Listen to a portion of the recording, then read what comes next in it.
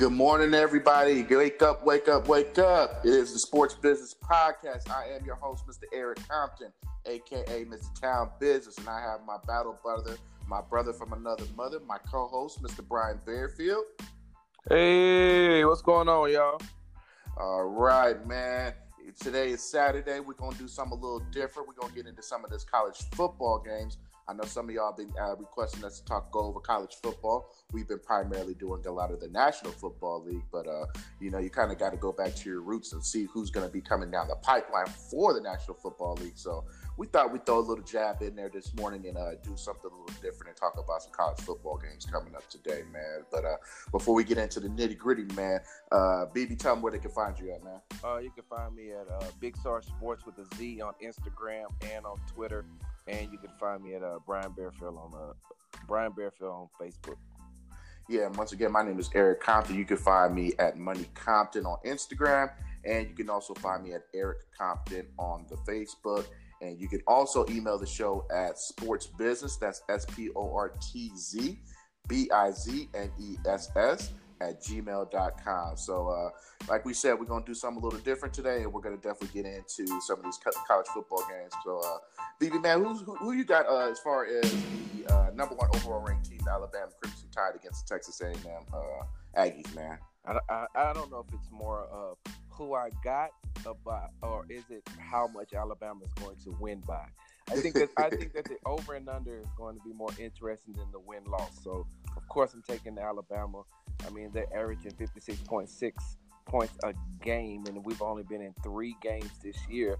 I thought that Ole Miss would have given them a better game, because Ole Miss has at least four receivers that will be playing on Sundays coming up here soon, and also, their quarterback. It's an interesting thing. I did not know until last week that Ole Miss's quarterback and Alabama's quarterback were really as close as they are. The dad, Tua, the quarterback from Alabama, his dad pretty much coached and raised the other kid from Ole Miss, the quarterback from Ole Miss. So they, could be in constant communication with each other. So I thought that Ole Miss would have given them a better game. This week coming up with Alabama playing against Texas A&M, Alabama always has an issue with the spread offense, and when you have Mond and you have a group of talented receivers like Texas A&M has, that could give a young secondary like what Alabama has, that could give them some trouble. You look at it as the 5 of the last 6 games that Alabama has played against Texas A&M, they've only beaten them by 20 points one time. And so we're going to see what type of offense Jimbo Fisher is going to be able to bring up and put on the field, but it's going to be hard against that NFL Europe League in Alabama. Yeah, man. And I'm looking at the spread right now. I'm not much of a gambler, but Alabama's favored to win by 26.5 points. So, like you said, it ain't a matter of if they gonna win. It's gonna be about how much they win by. I hope Jimbo Fisher has these guys ready to play, but it's been somewhat of a disappointment with the debut of Jimbo Fisher down there at Texas A&M, grabbing all that money down there in the great state of Texas. But it's we'll see what ends up happening. One kind of interesting thing is that this is week 4, so there's been rumblings with the Alabama quarterback situation where you have Tua, and I'm not even gonna try to pronounce his last name, but he just goes by Tua in my book. And then you also have Jalen Hurts, where they've been splitting time at the quarterback position, and it's been working, but then again, they haven't really played anybody. Like you said, I believe Alabama's the first team in history to throw up 50 points in 3 consecutive games, and they've been splitting time with the quarterback reps. So right now, BB, if you had to pick who looks sharper, because in my eyes, ever since Tua came in the second half of that Georgia-Alabama national title game, I think the spotlight's been on him, and he's been kind of outperforming Jalen Hurts. But on the flip side, Jalen Hurts hasn't been getting as many reps as Tua has. What's your take on that, man? Well, when you look at the quarterback situation in Alabama, it's hard for anybody that's on the outside looking in to look at a kid who went 26-2 and was a national champion to lose his Offensive job. Player of the Year. Southeast Conference Player of the Year. It's hard to see him lose his job after all of that. But it's not like he lost his job to a person that can't play. Tua is a very accurate passer, and I think that because of his accuracy is a little bit more better, well, not a little bit more, but a lot better than Jalen Hurts. That puts him in the game. What I'm interested to see is when these teams start to get more tape on Tua, and when they start putting him in pressure situations. I think that Nick Saban done a really good thing by inserting Tua in the second half of that game, because he knows that his former defensive coordinator, Kirby Smart had no tape on him, so he knew how to stop. He knew how to stop Jalen. He didn't know how to stop Tua, so Nick one-upped him on that.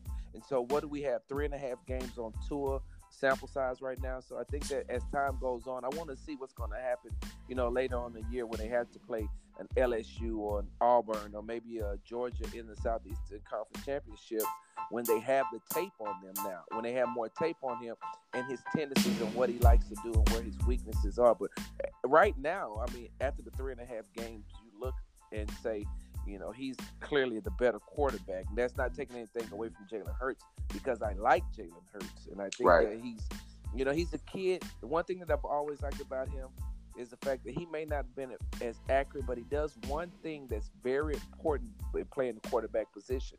He doesn't turn the ball over. Mm-hmm. Yeah, and I think here my take on on Tua when he came into the second half last year, I was like, man, Nick Saban must be. My initial thought was, man, Nick Saban must know something that we all don't know, and it turned out to be something. It turned out to be that way.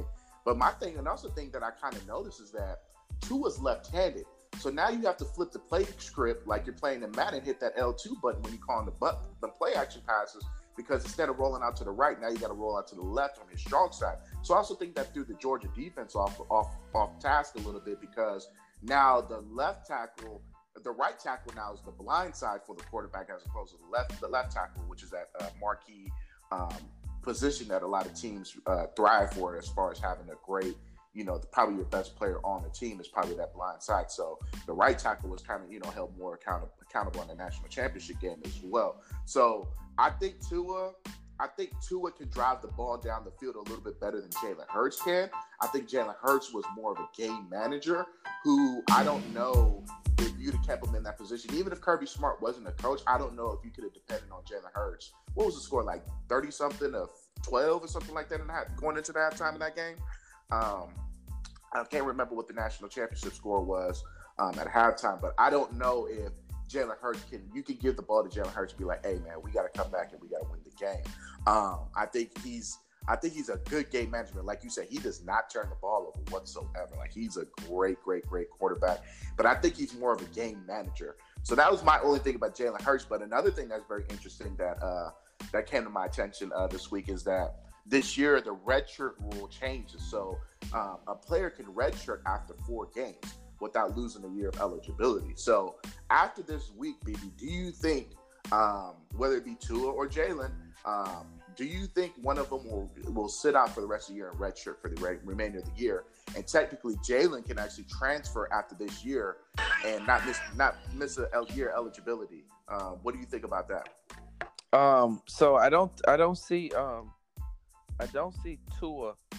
I don't see Tua redshirting. I don't see that. He's definitely going to be the starter, and he will be the starter from this point going forward. If I'm Jalen Hurts, oh my God! If I'm Jalen Hurts, I look at it as I don't know what to think about it or what to take from it when it comes to playing the quarterback position at the University of Alabama, because he's in a different. So it's a different dynamic for him. He graduates in December. So even if he does stay on the team, next year he can play as a grad school transfer at any college he wants to, compared to if he redshirts this year and he'll still have 2 years. But the only way is if he does go to grad school, that'll be good for him. But I don't think that he would want to spend an additional year playing in college football when he could play 1 more year as a grad transfer and then go to the NFL from there. Right.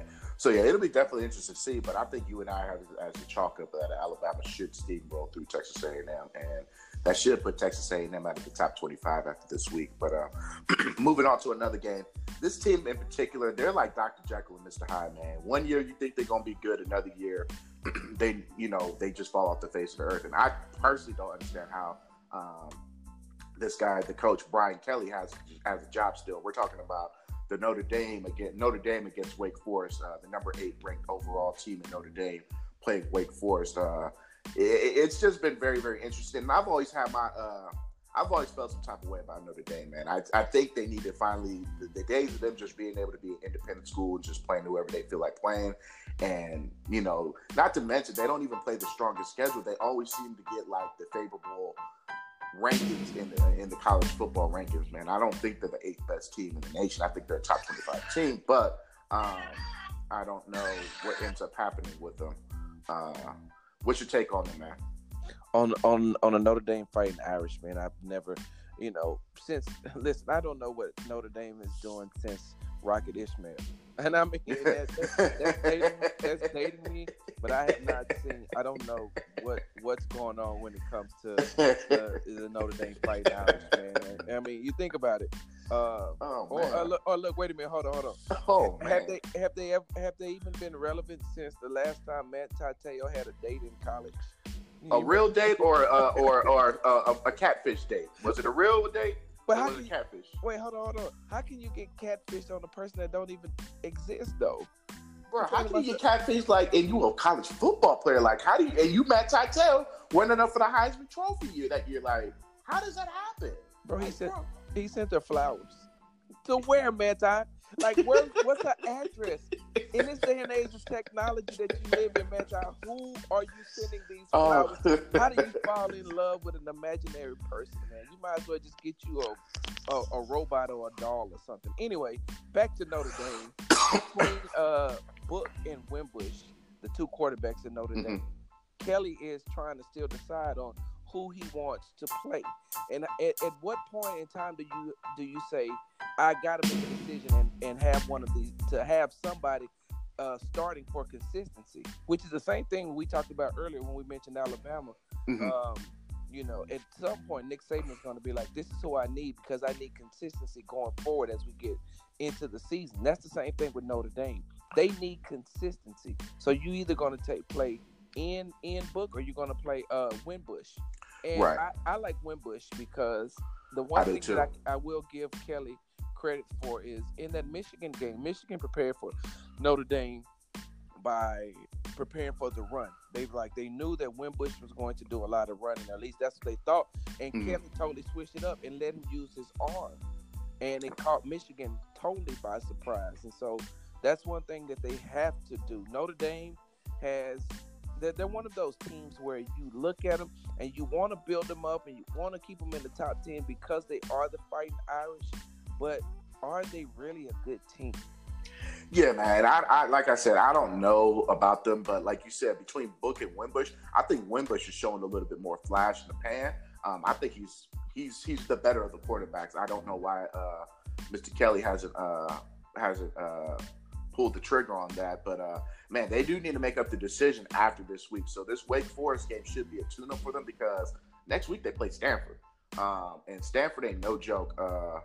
I can't think of the guy's name right now, the coach over there in Stanford, but he has some guys always locked in and loaded every year. Like he has those guys focused. Hey, Eric. Yeah. Eric, if worst comes to worst, when you're talking about the Stanford coach, just say the black guy. Yeah. I was, I was gonna sit there. I didn't want to, sit there and do that. But the black dude from Stanford, yes, you are right. I can't think of his name right now, but yeah, him.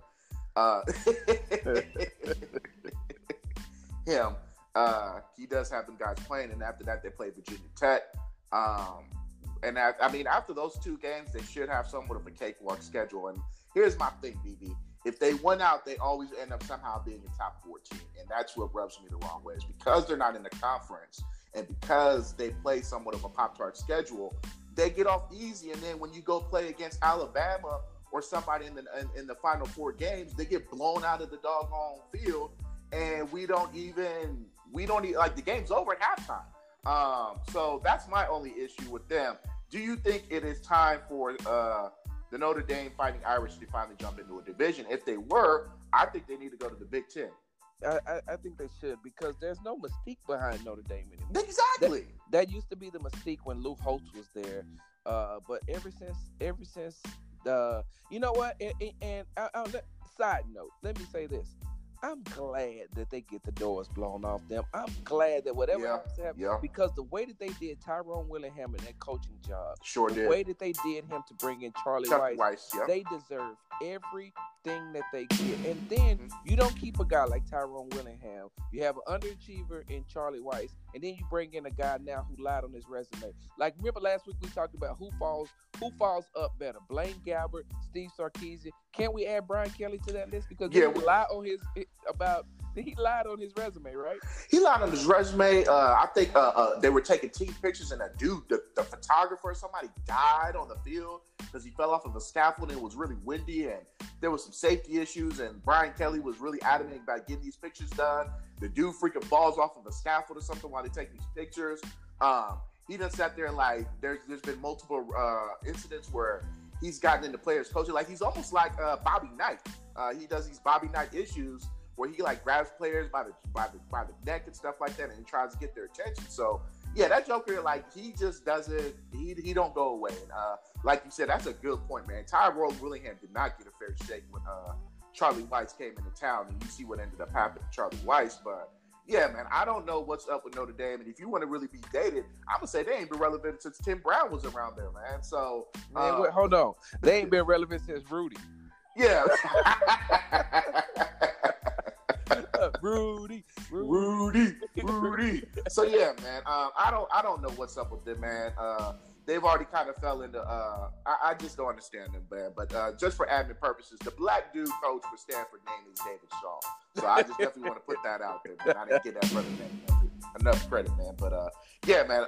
Notre Dame needs to get it together this week, because moving into this next game that we are going to talk about, David Shaw, they will be playing the Stanford Cardinal next week. So moving on to the night's marquee matchup, it is the Stanford number 7 overall ranked team against number 20 Oregon. It's going to be very, very interesting seeing the quarterback, Mr. Hebert, playing against the Stanford defense, man. What you think about that? I think that anytime you got a Heisman Trophy candidate that's coming off of injury, because I don't think Bryce Love, the running back for the Stanford Cardinals, played on last week. But anytime you can line Bryce Love up, and this past week I was down at the Texas facility talking to former Stanford defensive back Justin Reed, and he was talking about Bryce Love and how much respect he had for him and how hard of a worker that he is. And I seen that too. I watched him play last year at the Alamo Bowl against TCU.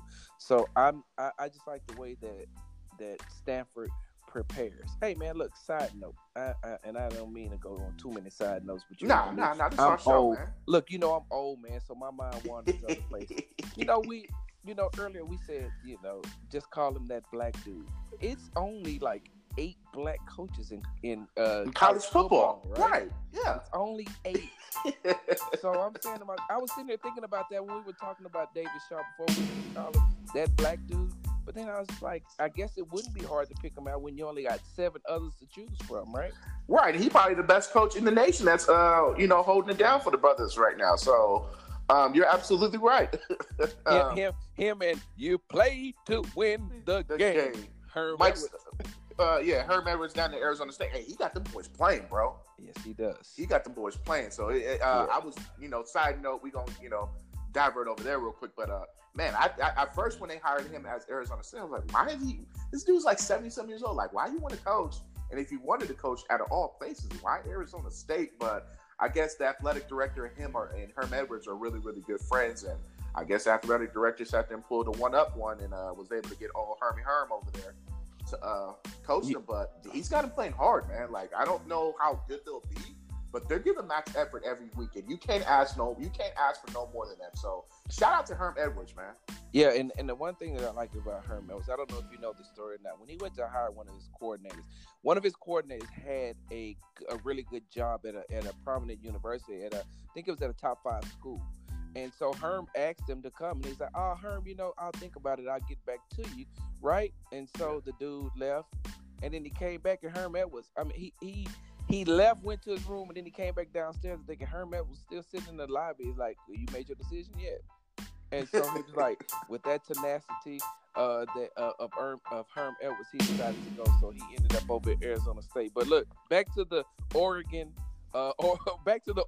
Stanford game against head coach David Shaw. I'll never forget that name again.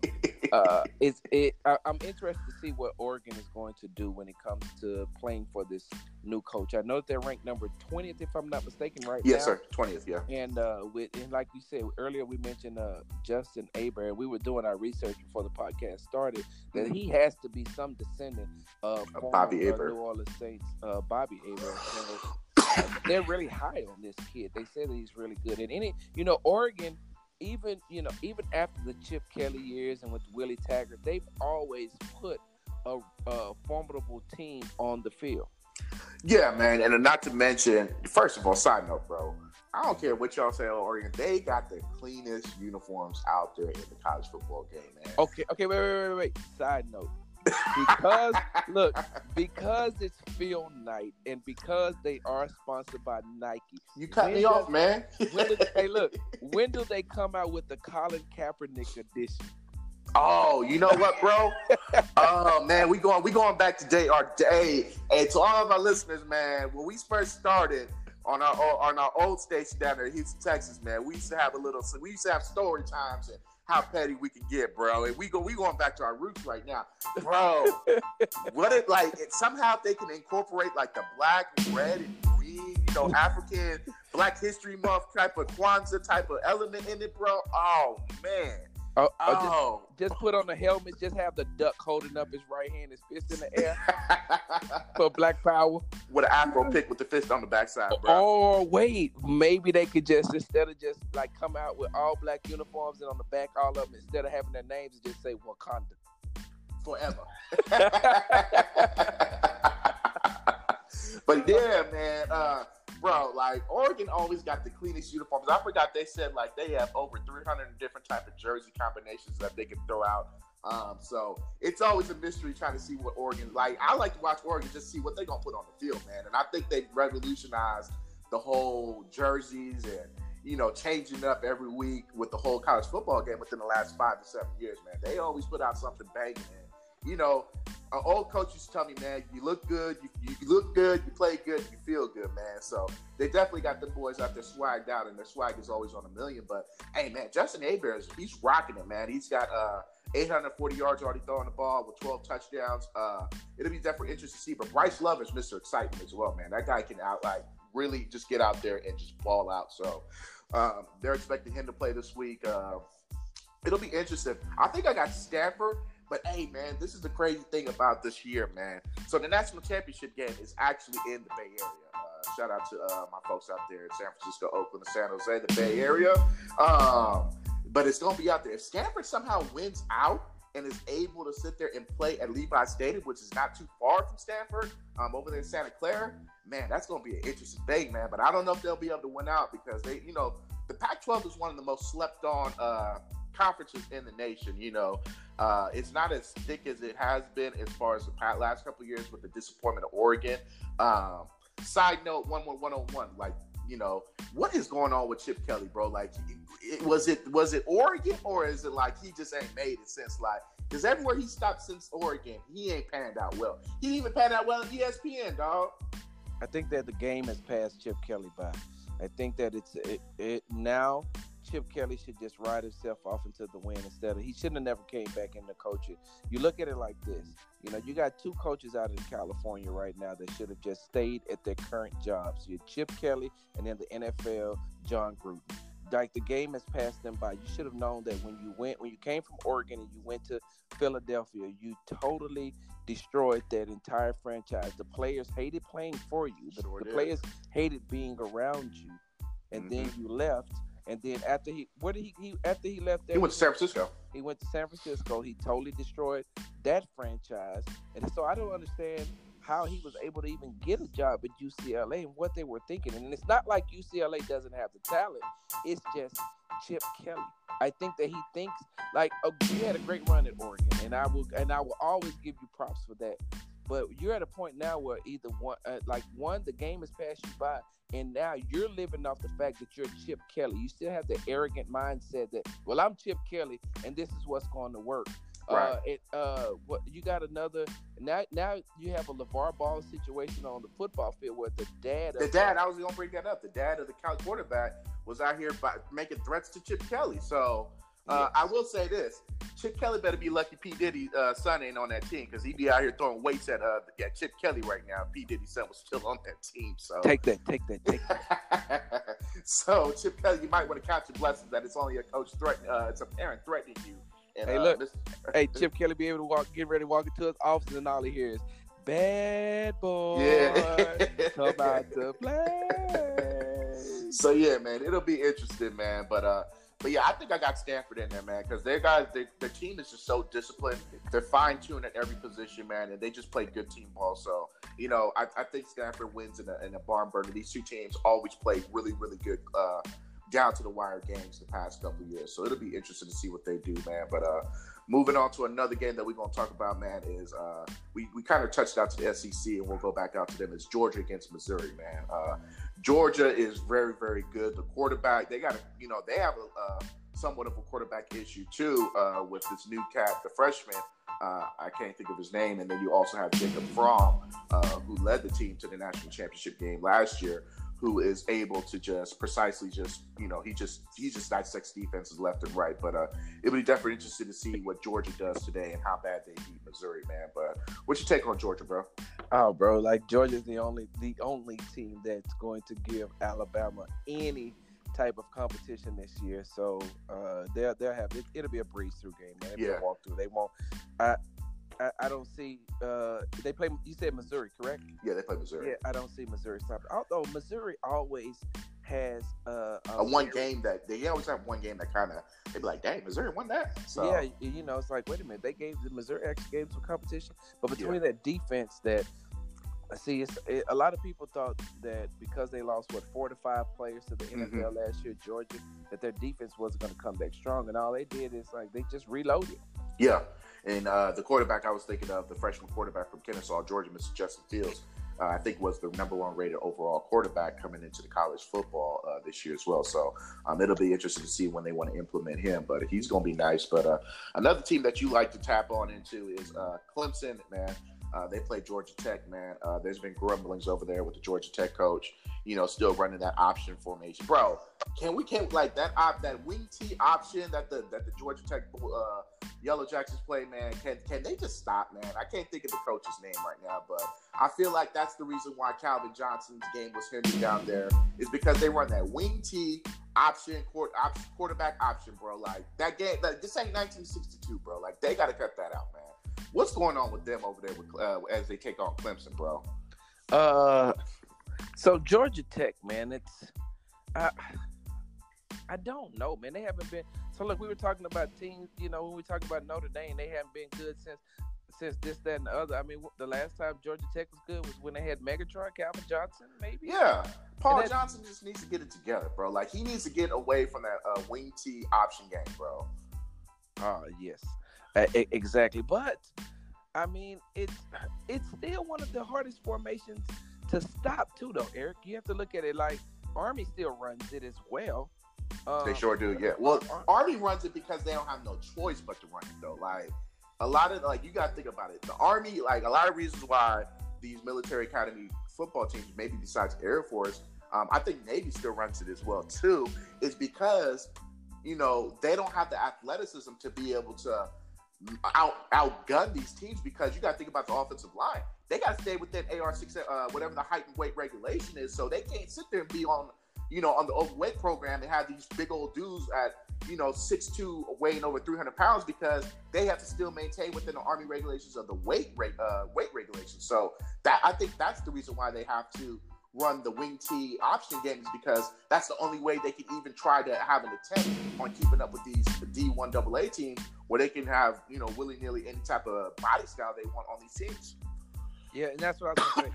I got it wrong earlier. I didn't mean to say Army. I meant to say Navy. Navy still runs it, and so it's going to be interesting. You're right, Erica. You look at it. They still have to stay within what is it? Is it? Dang, I can't think. Is it AR or FM? Anyway, it's FM. But yeah. So you're we right. out. We out. When it comes to Georgia Tech, though, they won't be successful until they get some athletes in there and get away from that formation. But when they even had athletes, though, BB, they still ain't been, the real deal Holyfield. So, like you said, since Megatron was there, Megatron was basically just for hype. And he didn't get the rock thrown to him all like that. So it'll be interesting. But one thing about Clemson, man, Dabo Swinney Dabo Swinney is probably one of the most underrated recruiters in the nation, dude. Like, if you think about it, since Clemson they came back, you got to think about Taj Boyd. He sat there and brought it back to relevancy. Taj Boyd leaves, and I think goes to the NFL or wherever he is at now. He leaves the university. You bring in Deshaun Watson, brings it to a national championship game. Now they sit there, reload, and they bring this young Thundercat named Kelly Bryant at the quarterback position, and they ain't missed a beat, bro. It's like his recruiting class and his recruiting swag is so slept on that the nation never wants to talk about how much of a great recruit Dabo Swinney is, man. Yeah, Dabo is a great recruiter, man. And you look at, and even the guys down here for the Texans that went to Clemson talk very, very highly of Dabo Swinney and everything he's done at the University of Clemson. Or Clemson University, excuse me. So I don't think you're right. I don't think that he gets the credit that he deserves. Even when they beat Alabama in the national championship game, it almost felt like he just beat the best team in college football, and he didn't get his credit. Mm-hmm. So, but Dabo Swinney, I don't know if he's going into these living rooms and just sitting down having Bible study with these parents, or if he's walking in and bringing, if he's coming in with one, with a choir. Dabo has come to Clemson. Dabo, I don't know what he's doing, bro, but whatever he's doing, it's working. Bro, I just think Dabo Swinney is like one of the most. You can just feel his energy, just like even me being here in Las Vegas, Nevada. When I watch this dude on TV, like you can just feel the realness of him. Like he's just the overall, he don't sit there and put on no type of front. Like that joker sits there and cries on TV. Like he shows his emotion. And I think if I had a child and Dabo Swinney's at my door and he's sitting there at my dinner table telling my son to play at the University of Clemson, man, there's no way I tell him no, because I know that he's going to have the best interest of my child, man. So yeah. I think Dabo Swinney overall is just one of the better guys in college football. I really, really like him, man. I always root for him, man, just because he just seems like he's just a great coach. The fact that, he had his mama as his college roommate at the University of Alabama because they didn't have no money. I mean, his story is just, it's just amazing. But, I definitely think Clemson is another team that a lot of people have been sleeping on. But we're gonna touch two more games, man, and then we're gonna wrap this up. We're gonna talk about Nebraska and Michigan, the two teams of the unknowns, man.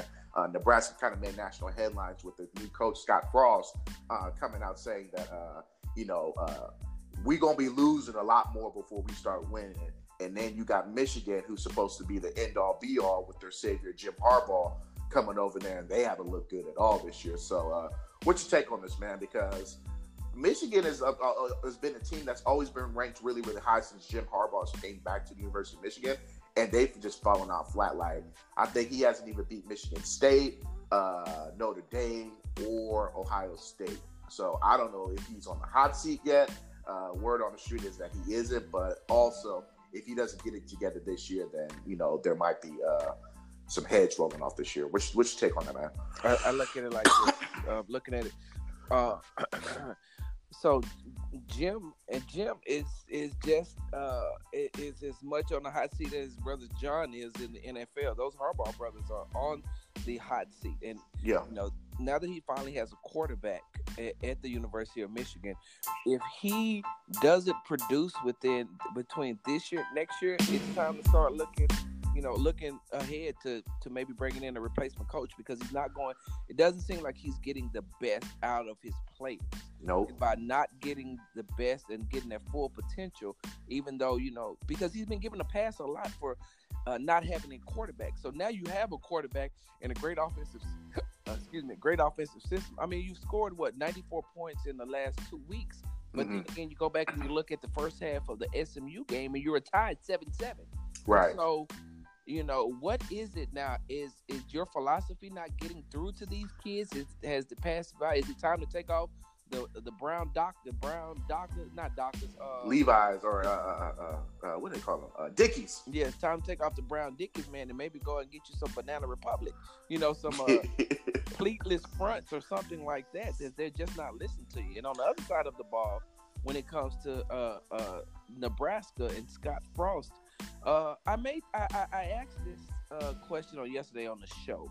And I said, why is it that when a new coach comes into a system, when it's his first year, people look at it as, if he wins, it's great. But if it loses, he's still trying to get himself together. But if he has a signature win, then you're all for it. And like the program is going forward, it's almost like he's in a win-win situation, whether he wins or he loses, especially when you have a lineman, one of his players coming out saying everybody hasn't bought into the system, and some of us have and some of us hasn't. So you just gotta give it time and trust the process.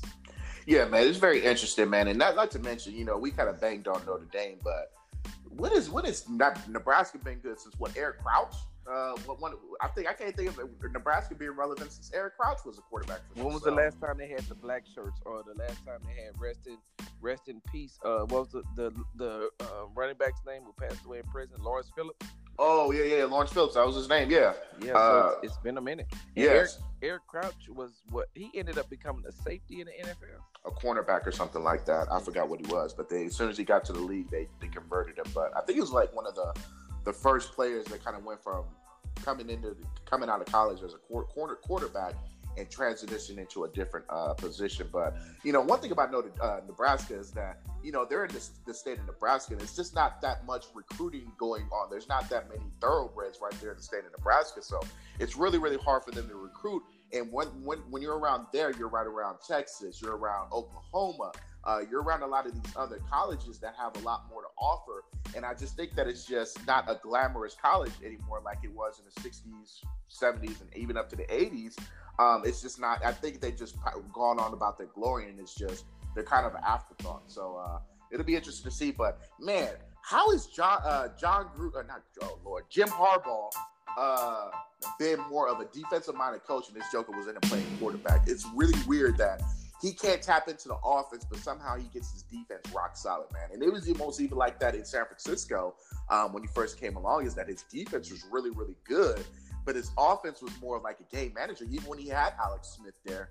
And if it wasn't for Colin Kaepernick kind of coming in and translating the offense, who would have known what ended up happening? But it seems like Jim Harbaugh has been more of a defensive-minded coach, and he can't get it together on the offensive side. It's just really weird how it's just backwards with him. Oh yeah, I don't know, man. It's one of those things that, like I always say, that vexes me or perplexes me. The fact that in that situation when it comes to Jim Harbaugh, I don't know. But here's the thing, though, too, Eric. If Michigan fires Jim Harbaugh, he'll have a job within the next 3 hours. You think so, man? Because I don't know where he could go. I would have to sit down and think about it, but there would be some. Just his name alone would get him a job somewhere. True. That means that maybe next week we'll have to come back after week 4 and find out what college coaches are on the hot seat, and then maybe we'll look at it like that. Yeah, we could definitely do that, man. Because there's definitely a couple of coaches right now on the hot seat. So one last game that we're going to touch up on is going to be the Texas Longhorns against the TCU, number 17 TCU Horned Frogs, man. TCU, man, I think they're a really, really good team. They kind of slipped up against Auburn, I believe is who they lost last week. But Texas is another, what's the coach's name over there? Herman? Tom Herman. Tom Herman? Tom Herman over there, man, like he's underachieved so much. And I'm going to say this. They only gave Charlie Strong 3 years. So this is year number 2 for Tom Herman. So yes. I'm gonna say this, man. Texas, you guys didn't give Charlie Strong a fair shake. You guys wanted him out of there so fast. I expect the same thing to happen if if the University of Texas does not get it together within this year or next year, even possibly this year, because you guys were so big and bad of trying to get Todd Herman over here from, where did he come from, University of Houston or University of Houston. Yeah, he came from University of Houston. You guys were so big into, he was this touted guy, and he has not performed well at all. He lost to Maryland twice in his first 2 years. He has not performed at all. So what's going on over there, man? Because you're right there in Houston, so you can tell me what's popping with them over there, man. Popping with the University of Texas? Yeah. So it's funny. I'm not a real big Tom Herman fan, but I am a fan of the University of Texas. But I will say this. Tom Herman has a recruiting class getting ready to come in here that's going to be very strong. He's already solidified the defensive side of the ball. And now he has 2 back-to-back quarterbacks that's coming in. I think Hudson Card comes in 1 year, and then Rashawn Johnson comes in the next year. So he has 2 good quarterbacks coming in 2019 and 2020. The problem with the University of Texas right now is that because you still have Tom Herman learning the University of Texas athletic football program, and because you have them still trying to learn Tom Herman, they don't have the quarterback to be able to do what he wants to do. Everywhere he's went, he's always had a good quarterback. When he was an assistant coach up at Ohio State, they had 3 good quarterbacks. I mean, Cordell Jones came in as a third string, won the national championship. Yep. Then when he got here to Houston, they already had, if I'm not mistaken, Greg, I can't think of his last name, but they had a quarterback here that was already established to be able to run the offense that he wants to run. At the University of Texas, you have 2 quarterbacks that are good quarterbacks. They were good 5-star recruits, but I don't know if they're good for the system that Tom Herman wants to run. Yeah, man, it'll be definitely interesting to see what ends up happening with them. I looking back at it, I don't know if Mac Brown got fired, if I'm mistaken, but I wonder if they're sitting there looking, because what's that? The booster guy. His name is Red something. The Red guy, McComb used to be the owner of the San Antonio Spurs. Yeah, so he's a big booster down there at University of Texas. I wonder if he's sitting there looking back like, dang, maybe we should have kept Mac Brown around, because they ain't been really relevant since Mac Brown's been around with Colt McCoy and Vince Young. So I don't know what they got going on. I think when University of Texas is up there, in the top 10, top 5 teams, man, it's good for the game of college football overall. But the TCU Horned Frogs, man, I think they're a really, really good team. Like I said, they slept up. They slipped up Auburn, I think last week or the week before. But they're another good team that I think, if it comes down to, because I think, if I'm not mistaken, even though the Big 12 has 10 teams this year, they're finally going to get their first ever conference game back. Now that ever since Nebraska and Missouri ended up leaving the conference, this is the first year they're gonna have a conference game, conference championship game. So it'll be kind of interesting to see if the TCU Horned Frogs can actually get out and go against Oklahoma this year, man. So I think they're probably the second best team in the Big 12. So it'll be definitely interesting to see how they go. But I definitely got TCU in that game, man. The thing with Texas playing against TCU is that TCU has so much team speed that's going to give the University of Texas a problem. And they just lost one of their key defensive players. I think they lost a linebacker for at least 6 weeks, so pretty much the season, due to an injury, and he was one of their best linebackers. So it's going to be interesting to see what defensive scheme they come up with to be able to slow down Texas. Those guys are fast, man. It's like you could be standing there next to him. It's like almost standing next to Marquise Goodwin. I say when you stand next to him, your shirt is just moving and he's still standing there. That's how fast he is. Like, why is my shirt moving like this? Like the wind is blowing, but I'm standing next to Marquise. And that's the same thing it is with TCU. They have a track team, bro. Gotcha. So yeah, man, there you have it, man. We listened to a couple of games. I definitely want to touch up on this game real quick, BB. I know it's moving along, but it's kind of interesting how this dude still has a job after all the scandal that took place, and that would be Urban Meyer in Ohio State this week, man. It's actually their first game.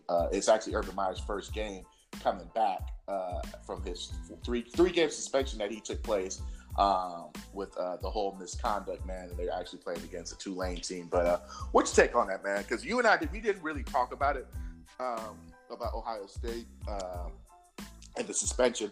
Do you think he should have a job? Because I personally say no. I think that I'm not going to say that he shouldn't have a job. I just think that he should have been suspended for more time. I think that 3 games wasn't good. And I mean, and out of those 3 opponents that they played the first 3 weeks, TCU was the only formidable opponent that they had. So I think that he should have went, at least they should have either suspended him for the first 6 games or suspended him during Big Ten play. But I said this yesterday on the show, man. You know that the university, Ohio State University, their administration wasn't going to do that. They put such a spin cycle on this whole thing. I'm thinking that President 45 and his administration is trying to hire them because they know how to spin stuff so well. Yeah. And so Urban Meyer, the issue that I have with Urban Meyer right now is just shut up. Mute yourself, bro. There's no reason why we should have seen you on ESPN. There's no reason why we should have seen you doing an interview. There's no reason why we should even hear from you. Keep bringing it up. It was brought up. You served your time. You were punished. You were disciplined. You served your time. Just move on. This is not going to turn out well for neither you nor your athletes if you keep bringing this up for attention purposes. Yeah, man. Even if he did go on ESPN, and I'm going to touch on it a little bit better, he could have had the Mark Cuban approach on it as far as just being really, really remorseful, just faking the fault. But it almost seemed like he was just trying to say, like, hey, man, I did what I needed to do. But here's the thing about it, bro. Like, a lot of people seem to forget that when he was down there in Florida, he recruited Aaron Hernandez, and Aaron Hernandez already low-key had a rap sheet over there in Massachusetts. He got the Pouncey twins, who I have no respect for neither one of them dudes. If some of y'all don't know about the Marquise and Marcus Pouncey boys, y'all might want to look them up. Out here talking about free Aaron Hernandez. Like, he's just had nothing but goon squad dudes, and he just values winning over anything else, and he doesn't care. So I definitely think personally, not to mention that same quarterback coach was a quarterback coach in the University of Florida, where this was taking place already, and it was an incident. It was already reported then. He brings him over to the University of Ohio State at the same time. So I don't know if I could say that he should have gotten, 6 games, or when conference play opened up. I don't think he should have had a job, just for the fact that you knew this was going on in the University of Florida, and yet you still bring him with you when you come to the great Ohio State University, man. So, my thing is, if Jim Tressel could have got fired for getting Terod Pryor some tattoos that year, Terrell Pryor, and he got fired over that, then I don't understand how you can sit there and Maurice Clarett over there for that matter. You can sit there and let this dude keep his job. So it'll be interesting to see how they pan out. But to me, it showed that as long as the university is winning, they don't care what else goes on, and that's the message I got from them. It's always, bro. That's the underlying message when it comes to sports. As long as you're winning, we can look past a lot of things. Look, winning covers up everything. Winning is the Band-Aid that you can put on a gunshot wound. Oh, all the time, man. As long as you're winning, don't nobody care about anything, man. But when you start losing, that's when they start looking around all those holes in the cheese, bro. But Wrapping it up, man, we're gonna do what we do best, man. It's time for that Big Dummy Award, man. A lot of things took place this week, BB. Who you got for your Big Dummy Award, bro? So are we doing it just for college football, or are we just doing it overall? It's just in general. Well, I want to go ahead and step out on a limb, and I'm going to say my Big Dummy Award goes to the possibility, and I'm just going to say this, the possibility of Colin Kaepernick coming back to the NFL. There's no possible way that you can do this, Colin. So you and your agent probably needs to put out a statement and say, we're not even considering coming to either the Raiders or to the Patriots. Somebody needs to tell Colin that it's a setup, man. They're going to bring you in just long enough to get the collusion lawsuit taken care of, and then they're going to cut you, and without any repercussions say, look, hey, we did what we were supposed to do.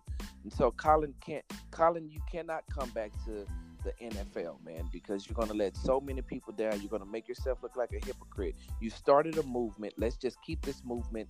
Let's keep this movement going. It's in all honesty, it's kind of become bigger than you, Colin, but you are the head of it. And so it would negate everything positive that has come forward to what you have done. It will negate every positive light that you've shed on a negative situation. If you go back to the NFL, that means that everything that you've ever done will be looked at as hypocrisy and as something that was only selfish and self-fulfilling for yourself.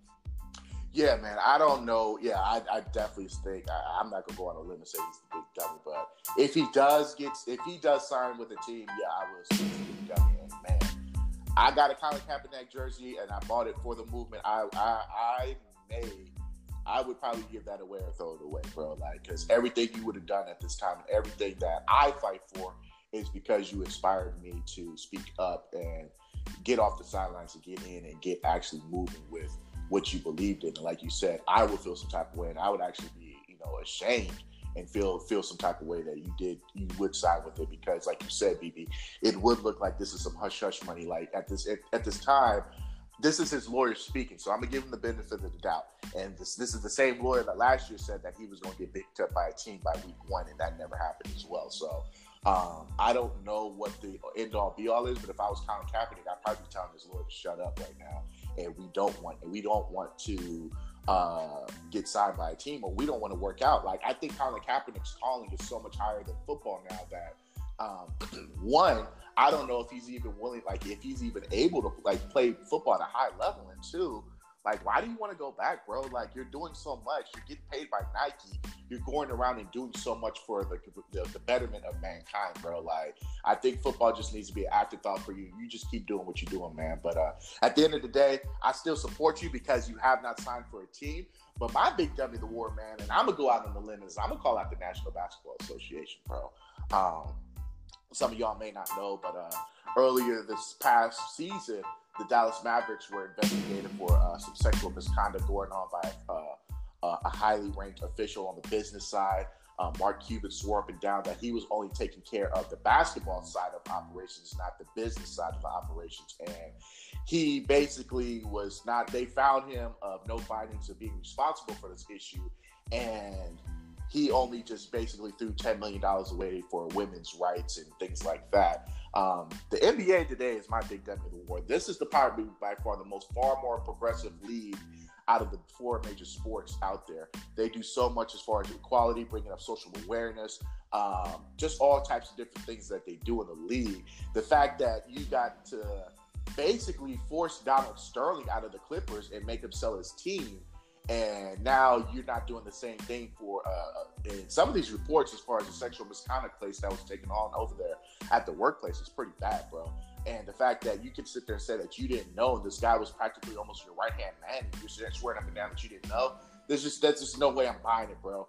He should have been suspended for either the whole season or half the season, or even possibly been forced to sell the team. But it's kind of going back to what we said at Ohio State, man. Mark Cuban has kind of transitioned the whole ownership of the NBA and how it's more of a rah-rah type of thing and how they take care of the players. And he's such an asset to the National Basketball Association. It's kind of like, hey, man, we're going to let this one slide because you brought so much revenue to the league. And, man, you got to think about it this way. Mark Cuban is a billionaire. So what's $10 million to him? What, $10? So I would say the NBA and Mark Cuban, you are my big dummy of the day, man. Well, I gotta say this. I like the way you articulate that. That was, I like it. It was really good. My question is this. Well, one, we know Mark Cuban is a very smart guy, and he keeps his finger on the pulse of the entire Dallas Mavericks organization.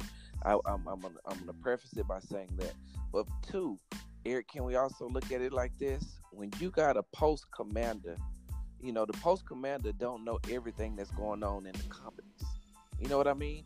And so if something is happening down at the company level, and until it works its way up to him, he has no clue on what's going on in these different companies. And he can only go by the company commanders reporting to him, the company commanders, battalion commanders, whatever the case may be. But definitely when the company commanders come to him and they let him know that there's an issue going on, can he handle it? Can we look at it in a way like that as well, as Mark Cuban being the post commander and everything that was going on under him was at a company level? I mean, it's possible, but as far as it's my understanding, the dude that was actually doing all this shady stuff is, if you want to break it down military wise, is probably up there as like compared to like a brigade commander. Like he was a scout, a highly touted scout. He ran like some type of VP of the business operations of the Dallas Mavericks. So it wasn't like the Towel Boy or somebody like that doing something, you know, ludicrous like it was stated. But you know, it definitely wasn't the Coach Rick Carlisle doing some things as well. So on the flip side, I see where you're coming from. But at the end of the day, man, you know, you got to take the fall, and it's your team, and it is your responsibility at the end of the day, like you said.